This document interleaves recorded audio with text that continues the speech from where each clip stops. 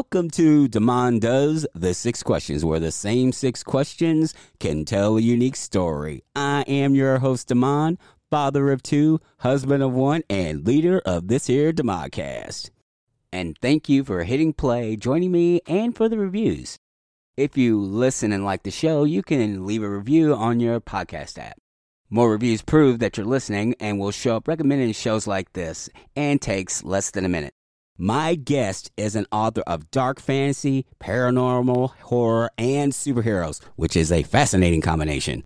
She is a strong activist in the movement to diversify science fiction and fantasy, and does an amazing cosplay of Captain Marvel. If you don't believe me, check out our website.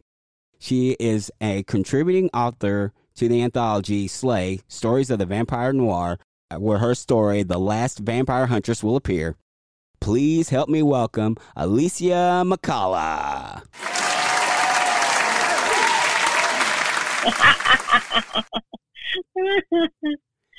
That was an awesome introduction. Why, thank you. Thank you for your time. I appreciate you. That's a really interesting combination. So, dark fantasy, paranormal, horror, and superheroes? Hey, that's just my brain, man. It does that thing. It is really extremely creative. How do those combinations of things come together? I just have a very interest. I think what my true umbrella is Black science fiction and fantasy. I just love all of it. And so superheroes, and we're talking about the Vampire Huntress, horror stories, those all just fit with me. And most people who know me think I'm really sunshiny sweet, but I really like dark fantasy. I like reading dark fantasy stories. I just enjoy a variety of things. And so I let my creative spirit go. Right on. Mm-hmm. Are you ready for the 6 questions? I am ready. Question number 1. When did you know you wanted to be a writer? When I was 16, I remember going to school and the teacher was asking us, what did we want to become? You know, I was really upset about it. I kept just, what do I want to do? Who do I want to be? What do I want to become? You know? And I went to bed and I remember just kind of finding myself in that space in between being awake and being asleep. And I just kept saying over and over again in my brain, like, what should I do? Who should I be? Who am I? And in the middle of all that turmoil, this voice just kind of shook me. I mean, literally, I felt my whole body shake, and it told me to be a writer, you know? At first, the voice really scared me because, you know, we shouldn't openly say that we hear voices, right? After a while, I was no longer afraid of that. And I knew that what that voice was telling me was correct, that I had to be a writer. So I say I knew that I had to become a writer when I was 16. And to be honest, I probably knew it when I was much younger, probably 10 years old. And have you pursued it since then, or what kind of detours did you have if you didn't? I had quite a few detours. So between age 16 until maybe about 39, I kind of did some writing on the side, but you know, we kind of get into life and we kind of get turned around. You think, oh, you know, I don't know if writing is the right thing, even though I knew it was. So I went to school and actually became a librarian. And I worked as a librarian for about, I'd say 20 years. But right before I left librarianship, in my late 30s, I began to write. And that's the time that I decided to write commercially. So my first novel came out in 2012, which was Breaking Free. And I have just, over the years, I wrote part-time and I worked full-time as a librarian. But then, unfortunately, my son was in a tragic situation where he disappeared from his Navy vessel. He was an officer in the U.S. Navy a couple years ago. I just could not return to the school system or go back to being a professional librarian. So I'd say that it was definitely a journey. Question number 2. What do you wish you had known when you first started out? So when I first started out, I had no idea how to write a commercial story. And I took these classes and I was going back and forth and I was confused. So I wish that I had known how to write to market and what it means to produce a commercial fiction story. I think I also would have loved to have understood a little bit better, like, how do you actually research fiction markets better? I think there's so much mystery surrounding writing. There are some folks who just kind of make the writing process or the idea of writing complicated. But I think it's really super simple, especially if you do some great research and you kind of understand how does a commercial fiction story get put together. But that's what I think I wish I had known when I started out. You make an interesting distinction. You say commercial fiction. What kind of fiction were you writing before? What makes the structure of commercial fiction different? So I think when I started in the beginning, I feel like I approached writing from that artistic mindset. I think I had definitely more of an artist mindset. I was just kind of writing the stories of my heart, and I was throwing in everything except the kitchen sink in my stories, and it was just too much. And sometimes readers really enjoyed it, and sometimes they really didn't enjoy it. So I kind of found this place where I think I needed to just kind of understand what made commercial story commercial. So I would say something like genre fiction would be more commercial fiction. Even literary fiction, though, people consider it to be more artistic. I think literary fiction has a structure and a scaffold as well in terms of what makes it more commercial. You know what I'm saying? That does make sense, yes. So I was just structuring stories the way I thought that they should be or the way I wanted them to be, and not necessarily the way a reader could understand it and get into it. Question number 3. What is your go-to order at your favorite hometown restaurant? Okay, so I am a native Detroiter, and I always come home, go to the bread basket, and get a corned beef sandwich. It's called a Roseline, really. And so what it is corned beef and coleslaw on an onion roll with a pickle. Not a new pickle. I like the old pickles, right? Those are absolutely delicious. Now, my husband, on the other hand, he loves Coney dogs. And I know you could get Coney dogs all over the East Coast, but there's no Coney dogs like Coney in Detroit, too. So between those two, but mostly for me, I like the Roseline corned beef sandwich.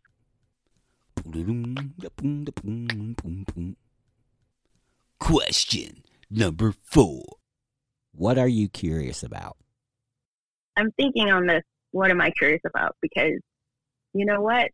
What am I not curious about? You just said it. You're like, you do superheroes, you do the vampire huntress. I'm curious about everything, man. It's a little intense.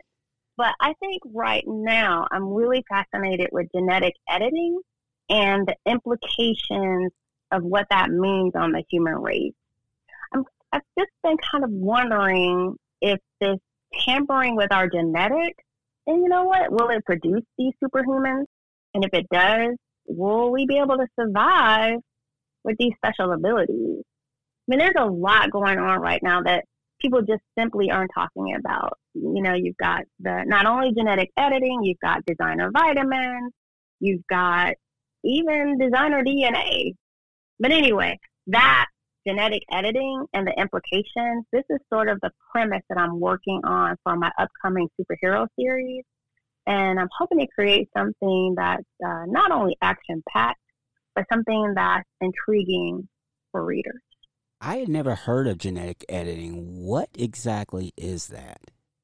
You know, you probably have. Do you know how people kind of make these designer babies where you could go in and they splice the DNA in different ways? And so they could change the eye color or change the hair color. You know, if the child has a certain genetic disposition, they can find ways to go all the way down and take out any genetic anomalies or flaws that might show up in an embryo. It's kind of interesting, actually. Don't go down a rabbit hole with me, because I'll take you there, man. I was like, what? Some of the stuff that you're reading, and we think of it as science fiction, but a lot of things that are science fiction are now becoming reality. And so these kinds of things have an impact on humans, and especially within the next 50 to 100 years, things may be very, very different for the human race with these kinds of changes. I did not know we were actually doing that now. That's incredible. Yes, we are getting to the part where people are making designer babies. It's still in its infancy stage, but dangerously close to being able to change the face of, it's kind of like, in a way, so we have that certain gene. So maybe you want your baby to be darker, or maybe you want your baby to be lighter, or maybe you want your baby to have blue eyes. I mean, people are able to do these things. And I don't want my kid to have diabetes like what I had. So maybe I can edit that out. It's dangerous, right? We think of it as dangerous, but it's also absolutely fascinating in a Frankenstein sort of way. Question number 5. Is there anything I should have asked but didn't? Maybe what makes me different. I think all my life, I've never really been like everyone else around me. I don't really think deep inside I ever wanted to be like everybody else. I feel like I've always been someone who literally thinks outside the box. Sometimes I come out of the box. I find comfort in that. I accept it. When I was younger, I was different, but I didn't really accept who I was. But since I've lost so much, I've got to this place where I'm accepting me of who I am. I find comfort in just being who I am and being different and accepting me for who I am. I hope other people accept themselves for who they are too. What do you think makes you different? I would be the person that does deep, intense meditation, go to the meditation retreat. And I'll be the person, like we were talking about, I'm also going to eat me some barbecue down straight up in the hood, right? I could just find myself in these vast environments, dealing with different people, but just being me, whatever that means. And I think that for me, you know what? If I want to dress up for my birthday and be a fairy, do some cosplay like you were talking about, today I could be a fairy. Yesterday I was Captain Marvel. I could be Shuri. Do you know what I'm saying? I could be whoever I choose to be. And then I don't even have to dress up to do it. I could just be that in my brain, in my head, and just have lots of fun with that. I find that my imagination is what makes me very different than most. I just don't look at the world the same way, and I just see things in a unique view. Speaking of unique, your story, The Last Vampire Huntress, is the first story of the authors that I've interviewed for Slay. Yours is the first one that has mentioned vampire hunters. So tell us about your story. Okay, I'll give you the elevator pitch. Is that good? Why, yes. Yes, it is. Okay. All right. When a vampire huntress finds a bloody butcher knife note stuck in her apartment door, she must stop her vampire ex-boyfriend from killing all the hunters in the guild, or faith fulfilling a terrible prophecy. Quite a bit to unpack there. First of all, what is a vampire hunter doing with a vampire as a significant other? What does it take to get into a vampire hunters guild? And is there more than one? Are any of those questions answered? Yes, they are. I will say this also because I am really fascinated with African mythology. And so this last vampire hunter is a descendant of the daughters of Oshun. And her family crest is that of Oshun and a vulture. That is dope. Oh my goodness, that's so cool. I hope you like it. If somebody was getting into African mythology, where do you suggest they start? Like what kind of books or websites or anything like that? You're right. I mean, African mythology is huge. I know there are those people who say that Egypt is not part of Africa, which is crazy. It is very much a part of Africa. You can go all the way from Egyptian mythology all the way down to South African mythology, you know. Lately, though, when I did my DNA test, I became really, really fascinated with West African mythology in particular. Lots of gods and goddesses that are in West Africa. I guess in certain parts of Brazil, you know, they study the Orisha. There's so much that's there. But there is one book, I know it sounds kind of crazy, it's a kid's book, and it's called African Mythology. It's really this tiny, itty-bitty little book. But it has all of these basics in there that are fantastic to kind of give you an overview. I generally find that a lot of African Americans, we are just so, I want to say desensitized. We just understand Greek and Roman mythology better than we do West African or any African mythology. I usually seek to change that, you know, because we have these fantastic cultural roots in West Africa, and particularly in the mythology, that are just some very rich stories that I think we need to come to embrace and come to learn. There's some good books out there that have some great African mythology. I think sometimes we, as adults, we go right to the adult books and try to get into them and read them. But sometimes the kids' books are really good. I do have one more. Let me see, because I'm in my office. Because, you know, I do a lot of research. And this one is called The Tarot of the Orishas. It's by Zorak Durkan. And so it's written in both English and in Spanish. And it goes through all of the different gods and goddesses. You do know I originally was a librarian, right? So I have like books like galore. We could talk books forever. Question number 6. If you could create a new holiday, what would it commemorate? It would be Black Girl Magic Day. To commemorate all those sisters out there who defy the odds. It's just so many. And I think Black women just need to have a day where we're commemorated just for being magical. The power in that. Black Girl Magic Day. Yep. What are we doing to celebrate Black Girl Magic Day? We could see all those Black girls, those Black women out there who are doing phenomenal things. Ida B. Wells and Shirley Chisholm. Of course, we could talk about modern day Black women like Serena Williams. I feel like we could just go the gamut because there's a lot of Black girl magic out there.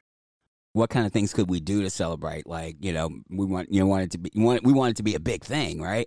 Like, what can, like, some kind of parties, or do we have like, what kind of, you know, I know what kind of conversation, I can guess what kind of conversations we can have, but like what would be like this, or ceremony, or like, yeah, that kind of stuff. You know, with Christmas, we have the Christmas tree, we have the giving of presents. With Valentine's Day, we have giving everybody diabetes with sugar, and spend too much money on right?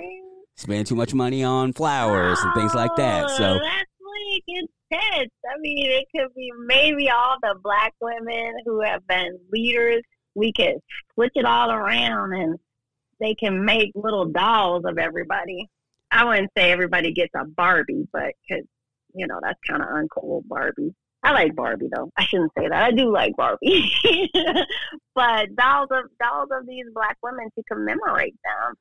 Wouldn't the Black Girl Magic tree be really cool? And you could put like the different ornaments on it, and everyone has like a special ornament to celebrate the Black women in their lives. I mean, even literally, like, my grandma, she just passed away from COVID in May. And one thing about my grandma is her and her sisters. It was my great grandma, and then she had those girls. I mean, I'm telling you, those Black women were just fierce and intense. My one Aunt Marianne, she became a minister before it was cool for a woman to be a minister. My Aunt Helen was a nurse. My Aunt Marie, she was a teacher. And my grandma, I swear to you, she was like one of the first feminists. She was like one of the first women to talk to me about what it meant to be empowered. It could really just be that. Just commemorating those women in our lives, our daily lives, who have provided us with survival techniques, how to live, how to be, giving them their respect. This is the part where you tell all the listeners where we can find you and how we can buy your books. Yes, sir, I will. If you come to my website, www.aliciamccullough.com, you can sign up for my newsletter. I sell books on all the platforms. I also will be starting to sell my books direct. And in a couple of months, I am going to begin to release Black science fiction and fantasy merchandise. So people can go there and take a look at my merchandise as well. And you can see the cosplay that I was talking about before. It looks amazing as Captain Marvel. Yes, my cosplay is there. I just redid my website, and I was cosplaying as Shuri. So I had the web designer put me on there as Shuri and doing the Wakanda Forever. And so now that just completely takes on a whole other feeling. But I meant it in that way. And so I'm going to leave that header in just that way. Thank you so much for your time. I appreciate you. I appreciate you too. Thank you for having me. Thank you, dear listener, for tuning in. And if you enjoyed the show, take another 2 minutes, log on to Apple Podcasts or wherever you downloaded this, leave a 5-star rating and a review. It would help the show grow. Remember, you can contact me at DemonDoes, all one word, on Facebook, Twitter, and Instagram. If you have a question or suggestion, you can also contact me at DemonDoes, once again, all one word, at gmail.com. Next week's guest is an award-winning fiction writer, poet, and editor, and she was recently honored for her contributions to the fantasy genre. She also is contributing to the anthology that I'm really looking forward to, Slay, Stories of the Vampire Noir. Next week, I'll be talking with Cherie Renee Thomas. So until next time, see it, hear it, speak it, live.